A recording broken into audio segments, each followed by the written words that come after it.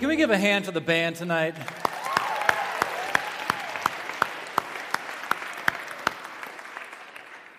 We are so blessed to be led by such incredible musicians who clearly love Jesus with all of their heart. So, hey, first of all, give yourselves a hand for being here tonight, huh? Those sidewalks are a little slick out there. Careful on your walk home, or your drive home, for that matter. All semester long, we have been studying Hebrews chapter 11, a chapter telling stories of some heroes of faith. In fact, the word faith occurs in this chapter 25 different times. And Hebrews 11 actually starts by defining what faith is. Hebrews 11 starts by saying this: faith is the assurance of things hoped for and the conviction of things not seen. The Hebrew word for faith is emunah. Say emunah. Emunah, faith or believe or trust. And emunah is not just something that you believe in your head. It's not just an intellectual agreement to certain beliefs, but it's an unwavering that is backed by action. Emunah requires action. And the people in Hebrews 11 all put their faith into action. And that's what we've been hearing again and again and again. By faith, this person did this. And by faith, this person did this. And by faith, this person did this. All of these people demonstrated emunah. They demonstrated their faith being put into action. And as we have looked at all of these stories week after week after week, telling of God's faithfulness in the lives of these other people who have gone before us, our hope is that for us, for you, that you would hear these stories and say, okay, if God can do that for them, then He might be able to provide for me in this situation. Our hope this semester is that you demonstrate some emunah and that you begin to put some of your faith into action. Just this past week, there's a student that stopped in the campus ministry office, and he signed up for a spring break trip. And he said to me right after he did that, he said, I have no idea how I'm going to pay for this. I have never taken a step of faith like this before. But then the conversation was, but if God can provide for the people of Hebrews 11, then I think God might be able to provide for the spring break trip. Come on now. That's what I'm talking about. That is what the goal is for us this semester, that we will say, okay, if this is true for them, then what does that mean for me and my life today? Faith is the assurance of things hoped for, the conviction of things not yet seen, including spring break money, or whatever it is that you think God might be encouraging you to take this next step of faith in your journey. And every step of faith, no matter if it seems like a big step or a small step, every step is an important step. Every step matters. Every step of faith is a big deal. They say faith is like a muscle. The more you exercise it, the bigger it gets. So keep taking steps of faith and trusting that God is going to take care of your needs. This semester we have had, as we've been studying Hebrews 11, we've been blessed with having some campus ministry interns come and recite part of the story for us. And tonight what we want to do is we want to put the whole story together. Okay? So tonight we're going to invite all of the interns to come on up. You guys can go ahead and start making your way up here right now. And we are going to hear the stories that we have heard all semester long again tonight from them. So let's give these guys a hand, shall we?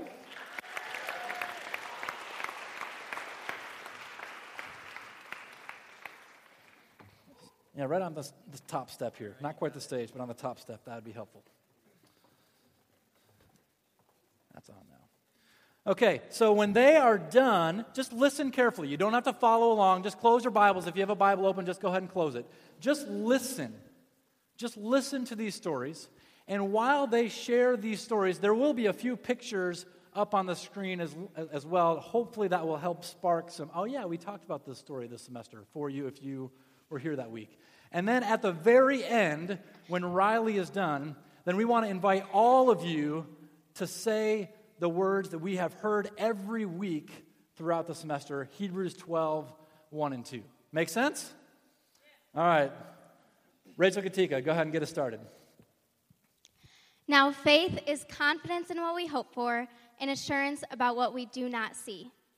This is what the ancients were commended for. By faith, we understand that the universe was created at God's command, so that what is seen was not made out of what was visible. By faith, Abel brought God a better offering than Cain did.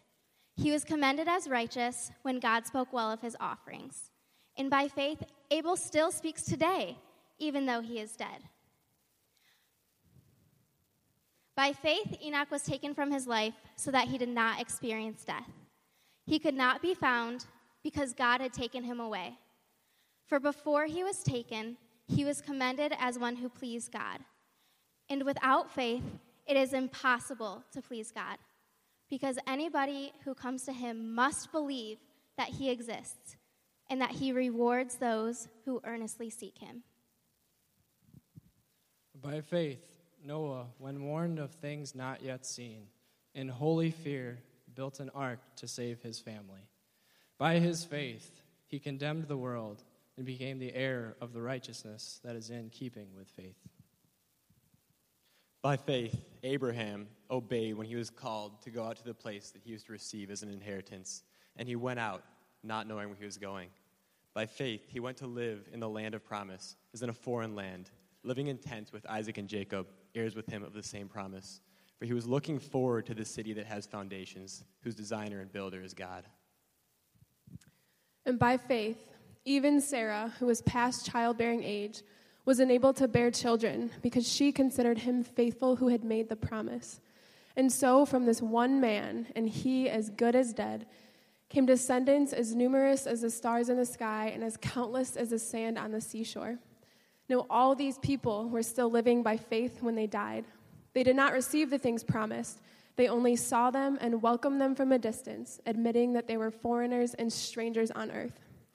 Now, people who say such things show that they are looking for a country of their own. If they had been thinking of the country they had left, they would have had opportunity to return. Instead, they were longing for a better country, a heavenly one. Therefore, God is not ashamed to be called their God, for he has prepared a city for them. And by faith, Abraham, when God tested him, offered Isaac as a sacrifice. He who had embraced the promises was about to sacrifice his one and only son, even though God had said to him, "It is through Isaac that your offspring will be reckoned." And so, in a manner of speaking, Abraham received Isaac back from death. By faith, Isaac invoked future blessings on Jacob and Esau. By faith, Jacob, when dying, blessed each of the sons of Joseph, bowing in worship over the head of his staff. By faith, Joseph, at the end of his life, made mention of the exodus of the Israelites and gave directions concerning his bones. By faith, Moses' parents hid him for 3 months after he was born because they saw that he was no ordinary child, and they were not afraid of the king's edict. By faith, Moses, after he had grown up, refused to be known as the son of Pharaoh's daughter. He chose to be mistreated along with God's people rather than to enjoy the fleeting pleasures of sin. He regarded disgrace for the sake of Christ as of greater value than the treasures of Egypt. By faith, he left Egypt, not fearing the king's anger. He persevered because he saw him who is invisible. By faith, he kept the Passover and the application of the blood so that the destroyer of the firstborn would not touch the firstborn of Israel. By faith, the people passed through the Red Sea as on dry land, and when the Egyptians tried to do so, they drowned. By faith, the walls of Jericho fell after the army had marched around them for 7 days. And by faith, the prostitute Rahab, because she welcomed in the spies and was not killed with those who were disobedient. And what more shall I say? For I do not have time to tell you about Gideon, Barak, Samson, and Jephthah, about David and Samuel and the prophets, who through faith conquered kingdoms, administered justice, and gained what was promised, who shut the mouths of lions, quenched the fury of the flames, and escaped the edge of the sword, whose weakness was turned to strength, and who became powerful in battle to defeat foreign armies. Women received back their dead, raised to life again. Others were tortured and refused to be released so that they might gain a better resurrection. Some faced jeers and flogging, while still others were chained and put in prison. They were stoned. They were sawn in two. They were put to death by the sword. They went about in sheepskins and goatskins, destitute, persecuted, and ill-treated. The world was not worthy of them. They wandered in deserts and in mountains and in caves and holes in the ground. These were all commended for their faith, yet they did not receive what had been promised, since God had something better planned, that only together with us would they be made perfect. Therefore, since we are surrounded by such a great cloud of witnesses, let us throw off everything that hinders and the sin that so easily entangles, and let us run with perseverance the race that is marked out for us, fixing our eyes on Jesus, the pioneer and perfecter of faith. Friends, this is the word of the Lord. Thanks be to God. Let's give these guys a hand.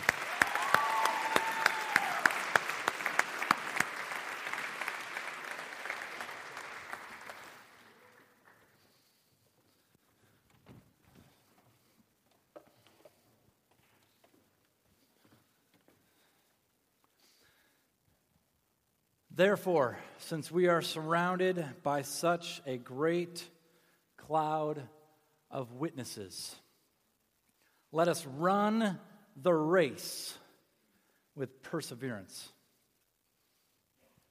Run the race with perseverance. Who here has run in a race before? Go ahead and raise your hand. Anybody done this before? Man, we got some runners in here. I love that. Some of you, like our friend Kendra, who shared her story tonight, some of you ran the Grand Rapids full marathon or the half marathon this past fall. And as a community, as a campus ministry community, we partnered with Team World Vision, and we raised over $13,000 to help kids in Africa have access to clean water. Isn't that amazing?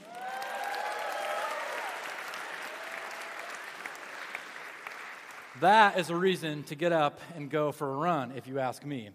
Also, our friend Scott Stark ran the full marathon, his first and maybe only marathon of his life.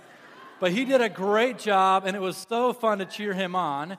And our friend Caitlin happened to capture this video from a distance. So enjoy this for a moment.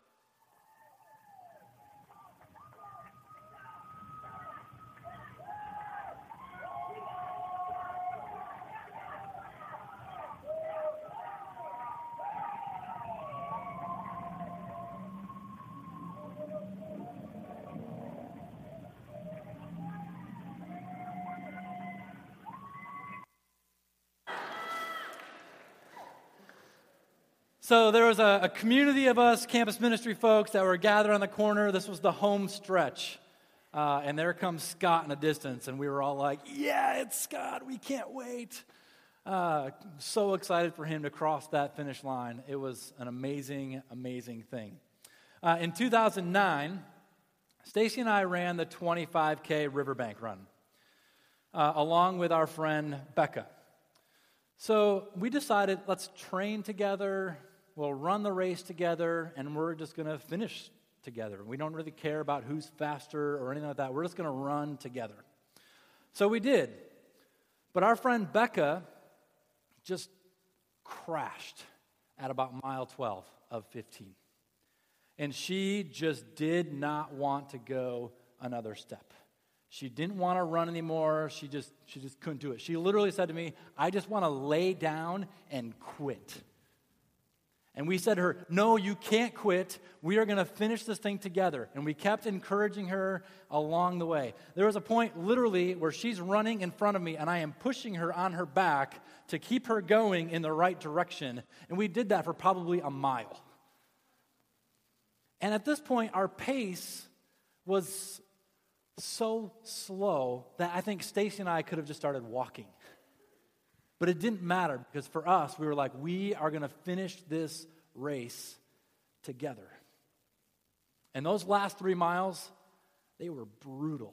I'm not going to lie. It was challenging for me to be like, okay, just swallow your pride and it's going to be okay. We're just going to finish this thing together. And then we turned a corner. It ended up being the last corner, and we got about a quarter-mile straight shot down. And there are hundreds and hundreds of fans just screaming their bloody heads off. And I'm like looking around, and all of a sudden I realized that our friend Becca is no longer to be found. And I'm like, shoot, did I pass her? No, Becca's way ahead of me. It's like she had some sort of boosters or something like that and just took off, and I could barely catch her. What? Was it the boosters? Did she have boosters? No. It was the fans. The fans, the screaming with all of their very fans lined up along the streets, that somehow hearing their voices and shouting encouraged her enough to dig deep and say, I'm going to keep going, and I'm going to finish this race, and I'm going to run the race with perseverance. And so the three of us crossed that finish line together. And we got our participation medals. We took pictures to prove it. We met up with family and friends, and we ate some food, and we changed our clothes. We just kind of, hung out for a while. About an hour later, and mind you, we weren't really running very fast, but about an hour later, Stacey and I decided to walk back to our car. And that's when I realized the race was still going on. There were people that were still running the race. The hundreds and hundreds of people that were cheering, gone. Except there were a couple of people that were still standing on that corner. I saw this guy down in the distance. He literally had hiking boots and a big hiking backpack on. And he would run 10 steps and then walk 20. And run 10 steps and walk 20. And I thought, well, that's odd, but maybe he's like preparing for the Appalachian Trail or something like that. I don't know. But then there's these two ladies that were standing on that corner just like that last turn where Becca turned the boosters on because there were all the fans. There's only two ladies that were still left standing there. And they were shouting at the top of their lungs. Come on, Courtney! Come on! You can do it! We believe in you! And Stacey and I are like, we don't even see anybody. What's happening right now? But then, as I kept looking in the distance, I'm like, I've got to see what's happening right here. These two ladies are cheering with everything they've got, and it looks to me like it's nothing. But it's got to be something. And sure enough, here comes Courtney, coming over a little hill, way down in the horizon. And these ladies are cheering with everything they've got. Courtney was just a little bit overweight. But she's going to run, and she's going to keep going. And they just kept cheering and shouting. And Stacey and I are like, we don't have anywhere we have to be right now other than right here. And so we stopped right there, and with tears coming down our faces, we were cheering on Courtney, some lady we had never met before, with everything we had as well. Keep running. You can do it, Courtney. In this Christian life, it is a race. The Bible describes it as a race. And I think this is what we are called to do. Come on, Rachel. Come on, Luke. You can do it, Emily. Keep running. Keep going. I believe in you. We're going to finish this thing together. But this Christian race, it's hard. It's hard, and it's long, and it's extremely painful at times. And sometimes you hit mile 12, or maybe your friend hits mile 12, and all you want to do is just lay down and quit. I don't want to go another step. I don't want to do this anymore. I don't think it's going to be worth it.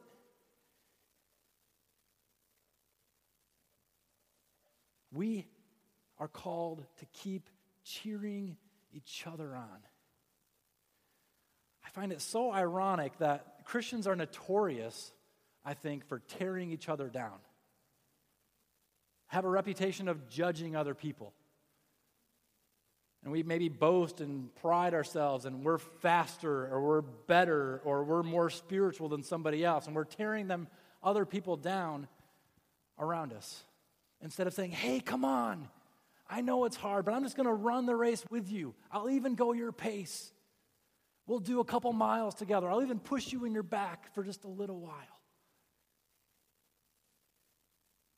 Can we do that instead? Can we do that instead of saying, I'm better than you, I'm faster than you, I'm more spiritual than you? We need to keep cheering each other on. Paul says this in Acts chapter 20. However, I consider my life worth nothing to me, if only I may finish the race and complete the task the Lord Jesus has given me, the task of testifying to the gospel of God's grace. Whatever it takes, give it everything you've got. Keep running. Finish the race. Therefore, since we are surrounded by such a great cloud of witnesses, a great crowd of fans, if you will. These verses come after Hebrews 11 that mentions all the great heroes of faith. These are the crowd of fans, I think. I like to think that all the people of faith who have gone before us, they are the great cloud of witnesses. They are the people who have already finished the race. People like Enoch and Noah and Abraham and Isaac and Joseph and Moses and Joshua and Gideon and David and Samuel and the prophets like Elijah and Isaiah. And the other people that maybe we know that have already finished the race, like my grandpa, or maybe your aunt, or maybe your grandma, or your mom, or your dad. Keep going. I like to picture that these people are standing at the finish line, cheering their bloody heads off. Come on. Come on, Rachel. Keep running. You can do it.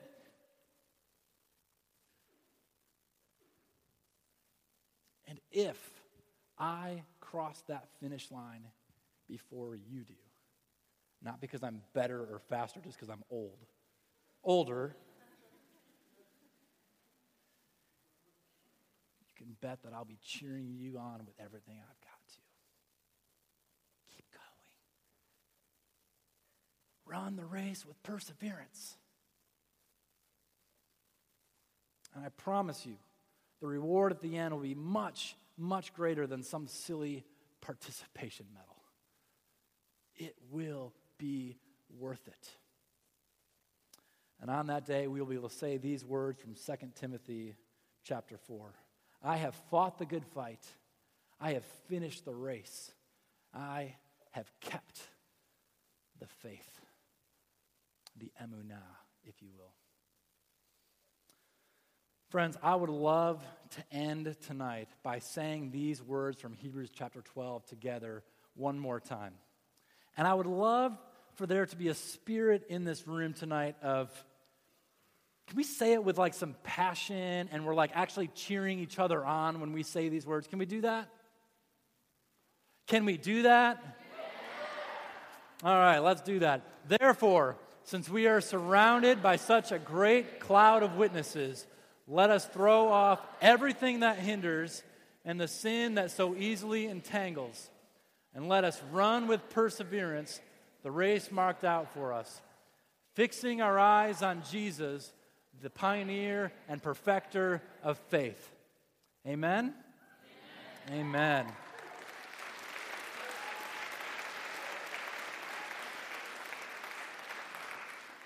Please pray with me. Father, we give you thanks, for you are good. You have declared your glory among us this semester. We have heard and told and witnessed stories of your faithfulness, either in the lives of the people who have gone before us or in the lives of people in this community. And we are so, so, so grateful that we get to run a race together in community. And I pray, God, that you will help me be a better cheerleader. Help me cheer these friends on better, to keep going, to keep running with perseverance. I pray, God, that you will help us as a community to keep our eyes fixed on you at all times, including Christmas break, when it's so easy to get relaxed and when we're not surrounded by a tight community day after day after day. Help us to keep our eyes fixed on you. We are so grateful for the heroes of faith who have gone before us, for those who have crossed the finish line. I pray, God, that you will help us run with everything we've got.